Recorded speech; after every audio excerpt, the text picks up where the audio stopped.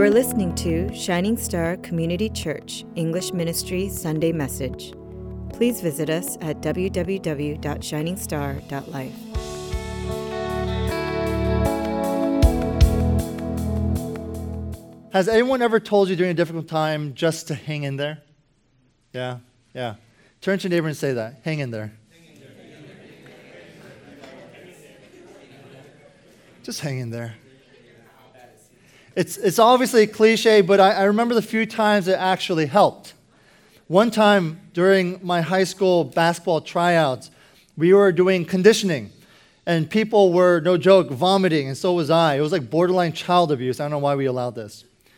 But as I was hacking out my lungs from all the running and jumping, the coach, he came directly to me. He looked at me, and he said, "Lim, I want you on my team, but only if you can hang in there for a little bit more." I was like, "Okay, coach." And so I did. And it encouraged me. But at the same time, I was like, "Are you kidding me? I'm about to faint and die." Coping with a situation that seems like it may never change is truly difficult, and yet what the coach said was right. I needed to hang in there, and brothers and sisters, the Lord God says to you, whatever it is that you are currently experiencing, the difficulties of whatever you want to call it, He says, hang in.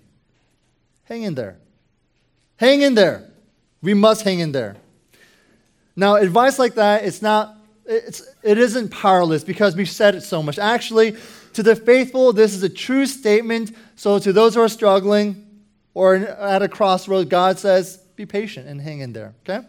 Now, the first point is that we need to hang in there is by being patient because Jesus is coming. That's what the text says. It says, hang in there, be patient because the Lord is coming. Amen? The Lord is coming. Now, in case you haven't noticed, we don't exactly live in the most patient world. I remember about many years ago, maybe even close to 10 years ago, there was a family friend who worked and lived in Seoul, Korea, but had to temporarily set up base in New York City. His family lived down here in Northern Virginia, and they attended our church. The kids went to, I believe, Langley High School, and but the dad, he worked up there. And every so often, he would come down to visit his family and, of course, our church, and we would ask, how was New York City? To which he would reply, New York City is so frustrating, David. I'm like, what do you mean? He says, I've never been to a place that runs so slow. And I'm like, what? Are you kidding me? They call it the city that never sleeps. How can you say that it's so slow? It doesn't make any sense. To which he snidely replied, well, someone's sleeping. He then began to tell me about the life in Korea, and at first I was skeptical. I hadn't been there in such a long time. I mean, where could it be busier than New York City? That was answered when I stayed in Seoul, Korea for 3 months, and I stayed at their downtown apartment, and there was traffic, no joke, from sunup to sundown. Traffic. I'm not talking about DC traffic. DC, by the way, 66 West has become the nation's #1 worst highway. Yeah, they legalized it. They made it into law. They said, I declare now this 66 is the worst road ever to be on. It is horrible. In fact, I remember picking up some Korean deacon from the airport, and we got stuck in the Dulles Road traffic area, and I said, Deacon so-and-so, I apologize for this traffic. He goes, this isn't traffic. I go, what do you mean? He goes, because you're moving. I was like, yes. But up in that downtown apartment at that person's home, I had this fantastic view of the craziness that is Seoul, Korea. So when things are not at our pace, we get impatient and frustrated. When we drive behind a slow car, we get mad, and somehow we end up believing that person is doing it on purpose. How neurotic are we? Right? And it's not like just traffic and city life that demands quick performance. I'm sure you do too, personally. At your work, you expect certain tasks to be completed on time, if not before the deadline. We expect things at home to be in order. Dinner at dinner time. All the toys put away. The garage stuff needs to be in order. I expect my home to have order as well. I expect certain things. I expect the heater to run efficiently during the winter. I expect my Wi-Fi to work at all times. We all want results right now, not tomorrow, not next week, today, right now. But even in our personal lives, when we get to a certain age and we're not, let's say, married or have a career, we get a bit frantic, don't we? And we dive into the first job that will take us or the first relationship that will take us. Even if the job is just shady and forces you to compromise on your ethics or your church commitments, because of your impatience, you just do it. Or for those who are so desperate to be in a relationship and quickly settle down and get married and have kids and look like everyone else on your Facebook newsfeed, you open your heart and emotionally and spiritually and physically compromise in order to expedite your love life. Can I hear an amen? Yeah. And so when we hear things like this, be patient or hang in there, it sometimes sounds like a foreign language. Especially when all we're used to hearing are things like, get it done, be busy, accomplish, have a schedule, haste, all that stuff. Hanging in there, being patient just sounds so out of step with life. But that's what God is telling you and me right now. He's saying, verse 7, be patient, therefore, brothers, until the coming of the Lord. Be patient because Jesus is coming. Now, this is what's so crazy about this verse. Even listening with your Christian ears, when we hear that we should be patient because Jesus is coming, it just sounds out of step.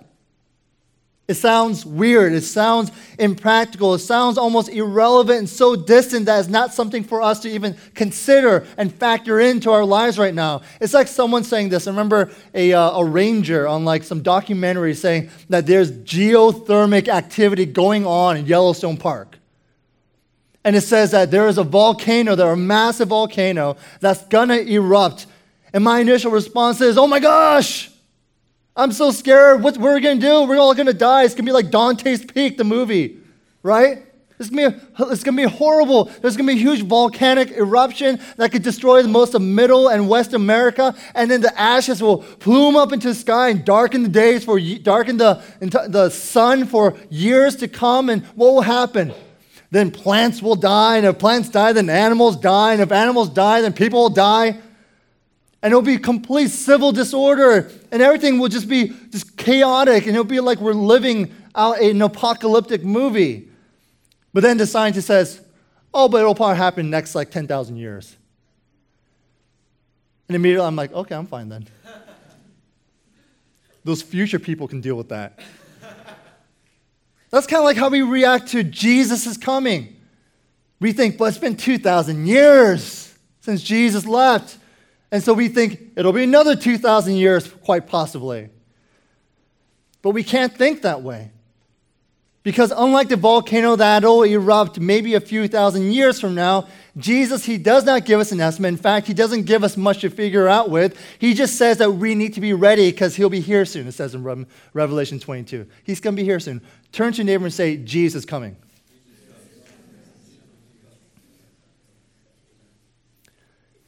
The person that you asked that to, how'd they respond?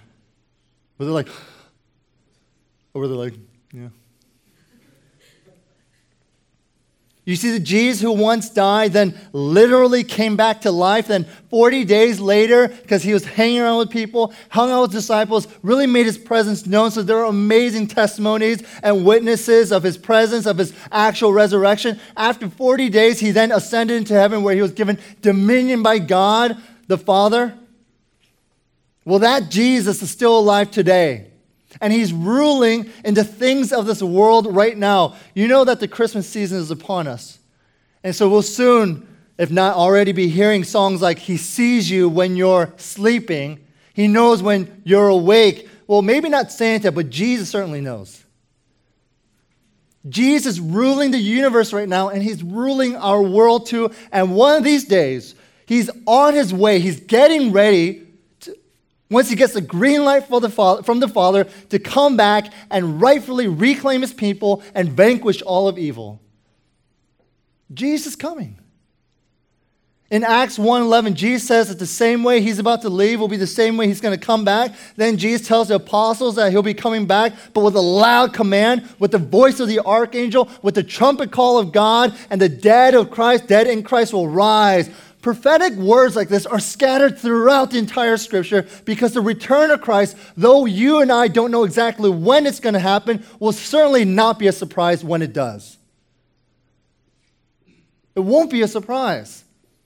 And this is a fundamental truth. In fact, the return of Christ, the second advent, the second coming is part of the very definition of Christianity according to the Apostles' Creed. It reads, the third day he rose again from the dead. He ascended into heaven, sits at the right hand of God, the Father Almighty. From thence he shall come to judge the living and the dead.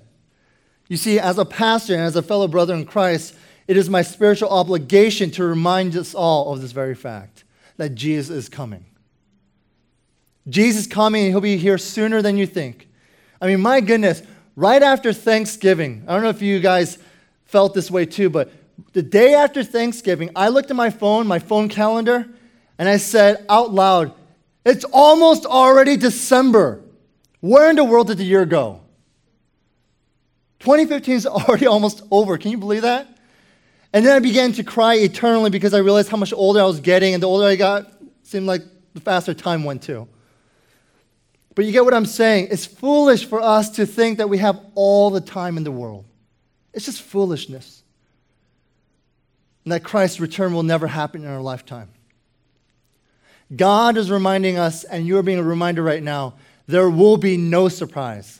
Because when he comes, and when you see God face to face, you can't say, but God, I didn't know. You can't say, God, I wasn't ready. There's no defense like that. Do you know what the Bible says? Do you know what the Bible is in many ways? It's a syllabus. The syllabus should be any student's best friend. Unless your teacher is really scatterbrained, your entire year or semester will almost always follow the neatly displayed schedule in your syllabus.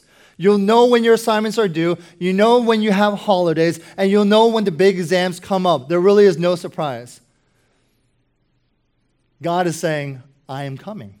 My Son is coming. There will be no surprise. You will not know when, but he's saying, be ready. So how does the coming of Christ help us? Jesus' return helps us because if you are his through a personal relationship, that means you know God. And if you personally know God because of Jesus, that means all the worries in your life and all the pains in your life and all the suffering and misunderstandings and injustices and poverty and brokenness and persecution and even death that believers face will ultimately and completely be reversed. Your life will be renewed with no possibility of corruption. Your spirit that is redeemed will never face the challenges of temptation and sin. Your suffering of brokenness, pain, injustice, and all the results that come from a fallen world will be snuffed out, and you'll be forever, eternally, fully, completely, ultimately, joyfully restored. That day will come. That day is coming. So our Heavenly Father tells his earthly children who are all awaiting for their heavenly homes, but who are presently going through their current difficulties of life, he says to you all, be patient, for I am coming. Be patient, for my Son is coming. Amen? So how are we to be patient then? Let's get practical. And James does. He gives us 3 models of patience. He says, firstly, we must be patient like the farmer. How many of you guys can relate? Yeah, exactly. Now, if you recall my story this past Thanksgiving service of when I visited my cow-raising friend in Wisconsin, the moment I got there to the moment I left, my friend's mother would not or could not stop calling me the city slicker from D.C. She goes, oh, now a city slicker from D.C., now don't you know? I'm like, yeah, that's my name's David. Now, it's true, I've never farmed in my life, and so this example from James to me is probably one of the most foreign concepts for me to grasp. Regardless, there's this undeniable truth here. Whether you farmed or you're some city slicker from D.C., is that farmers know, and you know, that growing takes time. It takes time. They plant, but the sun has to shine. Not only that, it has to rain. The seed has to germinate. Then you've got to irrigate or wait for the rain to come again. Then the sun has to shine again and again and again for many days, in fact. And then the fruit will grow. Then it'll ripen. Then eventually, at the right time, the harvest will come. And when the harvest comes, all the profit comes at once. You see, farmers don't work hourly and get paid hourly. No, they work and you work and you work and you endure and you work and you work, and at the end you sell your harvest. That's when you get paid. You see, God, He knows that you don't see much progress in your life either. He knows that. He knows that raising your children sometimes seems like a fruitless task. He knows that you feel like your spouse will never change. He knows the problems you struggle on the inside, the depression, the heartaches, the confusion that never seem to go away. But despite the hardship of your life, God, He calls you to the patience of the farmer, to work every day, to endure every day, to keep pushing and waking up every single day to push through, persevere, act diligent, and continually do what's right, what is holy, what is righteous, what is obedient. And one day, God, He promises this, but one day at the right place and at the right time, the harvest will come and there will be results. One day. So He says, do not quit before the harvest comes.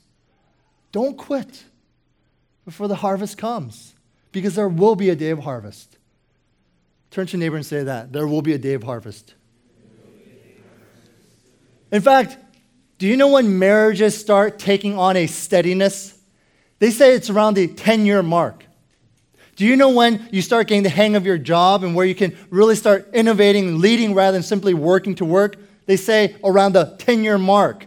Do you know when ministries actually start stabilizing, where relationships between pastor and members and relationship between members and the vision really start taking shape? At the 10-year mark. And of course, there are exceptions, but the study shows that it takes a few years to transition, then a few more years to adjust and grasp certain things, then a few more years to own it and then direct it. In terms of ministry, while it takes 10 years for things to start settling down, the unfortunate truth and recent statistics indicate that many pastors leave after the 5-year mark. And in marriage, more than a third of marriages end within the 5-year mark, and almost 46% end within the 10-year mark.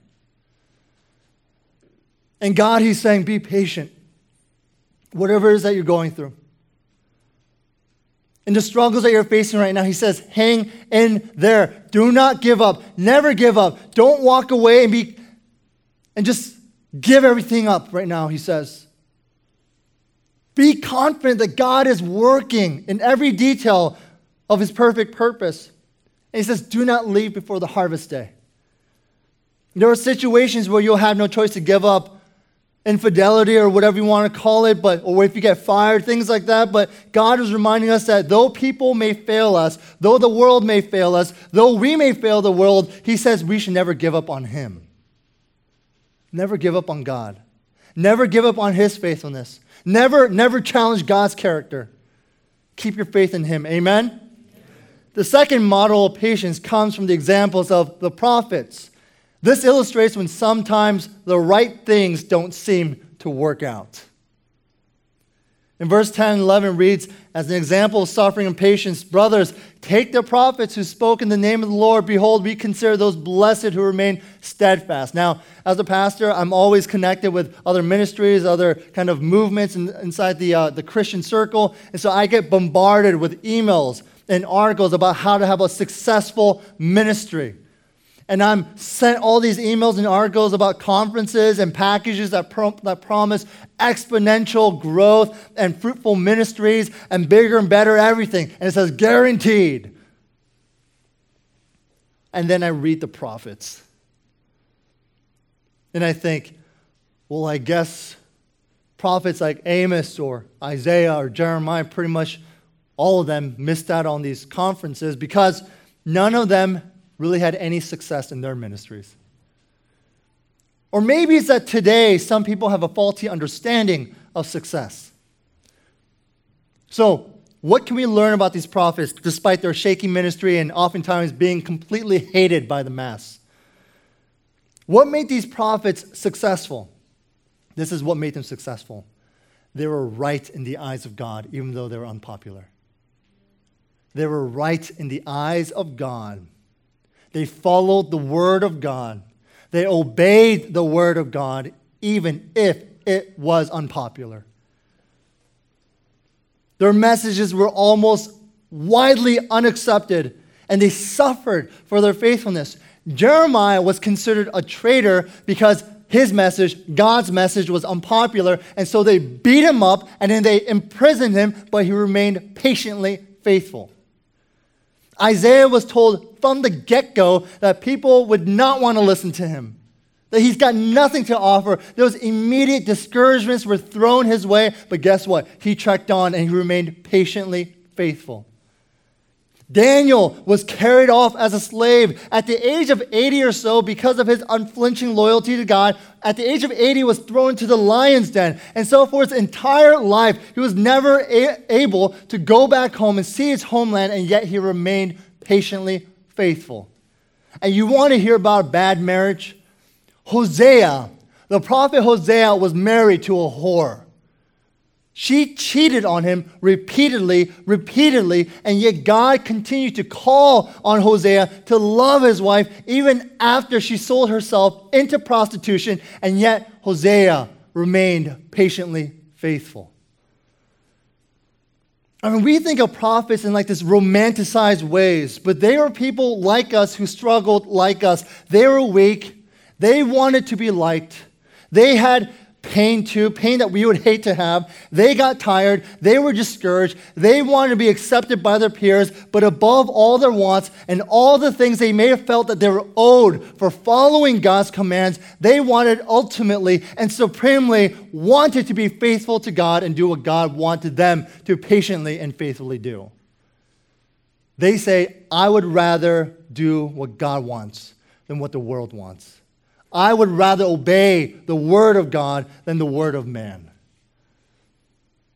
And so they endured patiently, faithfully. They hung in there. Patient endurance is what we need, brothers and sisters. Why? Because Christ is coming. And they knew that their salvation was coming too. Lastly, we can be patient like Job. I want you guys to know that God hasn't forgotten you in your suffering, and especially when it seems like you're suffering for no apparent reason. Have you guys ever thought that? When you're going through something and you're like, why? It makes absolutely no sense that I'm going through this. Verse 11 reads, you have heard of the steadfastness of Job. Now, the hardest times in life are the times when there seems to be no reason for what's happening. When things don't make sense at all, when it's impossible to see any type of good purpose is being served, when your best friends and when your parents and your advisor or even your pastors can't come up with any answers for you, when it seems like God himself has turned his back onto you, it's during those times that the Lord tells us to remember Job. You see, Job, he didn't understand his struggle either. And honestly, he didn't have to. And he knew that. It was enough for him to trust God because he knew God. Can you trust God because you know God? Can you trust God because you know God? Someone can say, you know what? Grace said this or did this, and I can say, wrong. Because she would never say that, and she would never do that. Why? Because I know her.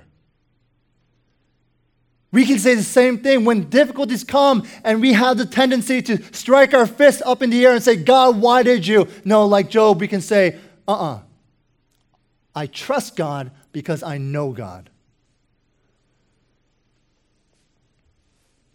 He knew God would either A, vindicate him, or that B, Job would die. But either way, it was God's choice. Now, if you want to remember a good quote, listen to Job when he confessed to God in his patient suffering. He said, though he slay me, yet will I trust him. That's crazy. Even if he takes my life, I will trust you, God. Because even in the taking of my life, Father, you have a plan. That's huge. Even if I'm afflicted with pain for the rest of my life, I will trust you because you have a plan. See, Job, he didn't understand his struggle either. He lost everything. He lost all of his family except for his wife who was just nagging him. He lost his flock and his cattle. In other words, he lost all of his wealth. He lost his health. He lost his reputation and his prestige. And Job's theologically minded friends came and they tried to offer him words of advice, but they ended up just sound like cute little sound bites for Job's really very hard and difficult problems. You see, Job was a mess. He was a total broken, beat up, sad mess. Now, what if God allows you to be in such a state? What would you do? What would you say? Maybe you're in that state right now. Will you remain patiently faithful? Will you trust him because you know him? Or will you wallow in self-pity and then get bitter and bitter until you convince yourself to quit, run, and compromise? But before you answer, let's look at the last part of verse 11. It reads, "And you have seen the purposes of the Lord, how the Lord is compassionate and merciful." Do you remember the outcome of Job? God restored Job and blessed him even more than before because God was always on his side the entire time. Now, the blessings of God isn't always what you think it is. The harvest you reap may not be the overabundance that Job experienced. Job was never asking for extra blessing. He didn't say, "God, you killed my 5 kids, so give me 10. God, you killed 200 of my cattle, now give me 400. Job wasn't even looking for answers. He was just sitting and he was just trying to be still and lean on what he knew of God and God's faithfulness. But here's the issue. We as a people, we typically do the opposite. When we lose money, we pray, and we expect God to give us more money. When we lose a relationship, we pray, and we expect God to give us an even better person. When we lose our jobs, we pray, and we expect God to give us a better job that has a better pay with better opportunity for promotion and a way of life. Do you know why God oftentimes does not answer our prayers like that? Because he knows our hearts. He knows that our hearts it's not like the farmer. He knows our hearts is not like the prophets. He knows our hearts is not like Job. We want the things of God more than God himself. The farmer, the prophet, Job, they want God above all. They want God above all things. Can you imagine that? Job losing his children says, I want you more than I want my children.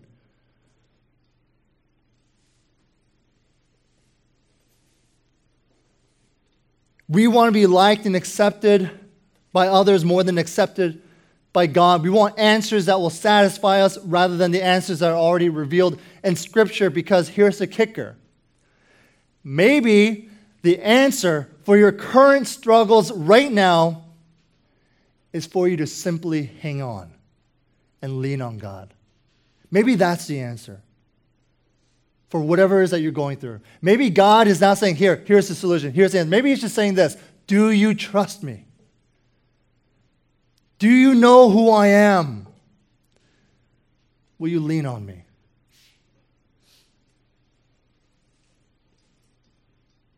And where's God's deposit in all this? Where's his collateral? Where's his confirmation email? Where's his guarantee? He says, you can trust me, you can lean on me, you can fully, patiently endure and remain in me because my son is coming back. And when he does, on that day, he will make things right. The coming of Christ will be a glorious day for his people who have been waiting patiently, enduring faithfully. But the coming of Christ will be the most dreaded and fearful day for those he has come to judge. And so the Lord says, because of who I am, and because of the guarantee of the second advent, that my son is coming back again, he says, find peace in your current struggles. Because the Spirit of God is with you. He says, find hope in your circumstances because Jesus is coming soon. We need to be patient. We need to hang in there and rest upon the promises of God's words, but also rest upon the presence of God. He is here. And the Lord says, rest upon each other as well. For God has provided the church to help you and to love you and to minister to you and to serve you, but most importantly, rest upon God's amazing love for you. That Christ, who has died for you, will come again to reclaim his bride. You know, one of my, sounds weird to say, I don't say favorite movies, but a movie I really like is Princess Bride.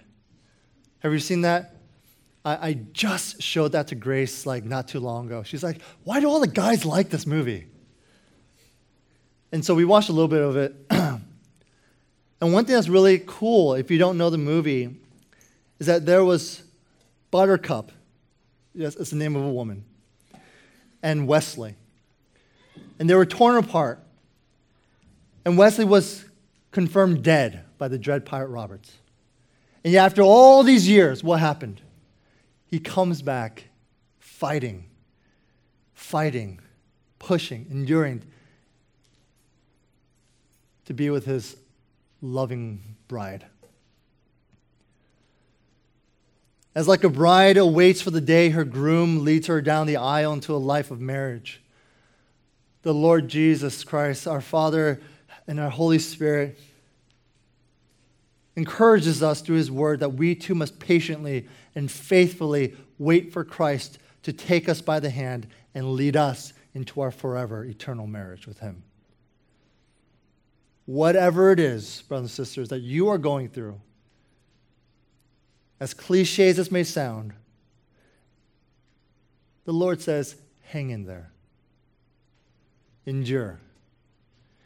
Patiently remain faithful and bank on the promises of my word and the fact that I'm coming soon for you. Amen? Let's pray.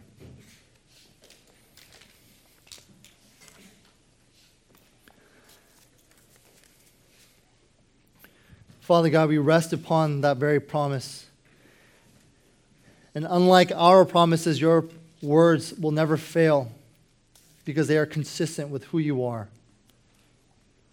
So, Lord, I pray that we would be patient, that we would faithfully endure, even when it just seems so bleak and impossible, and there seems like there is no light at the end of that tunnel, and there's no silver lining, God, and when it just seems like all is lost, you say, in that, trust me more.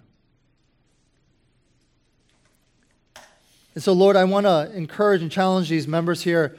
Perhaps the reason why it's so difficult for us to trust you is simply, again, because we don't know you.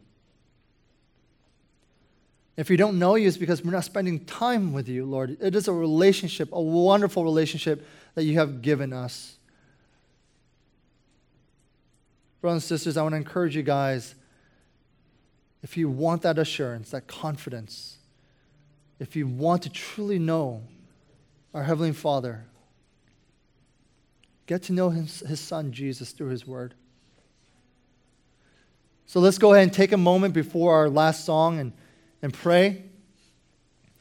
If you could take a moment, even meditate on what you've just heard, to repent of any issue or obstacles that you're currently facing and where you've been kind of responding with disbelief or skepticism, or perhaps you've even been questioning the faithfulness of God.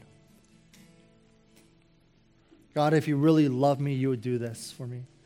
If you're really there, then you would answer me this way.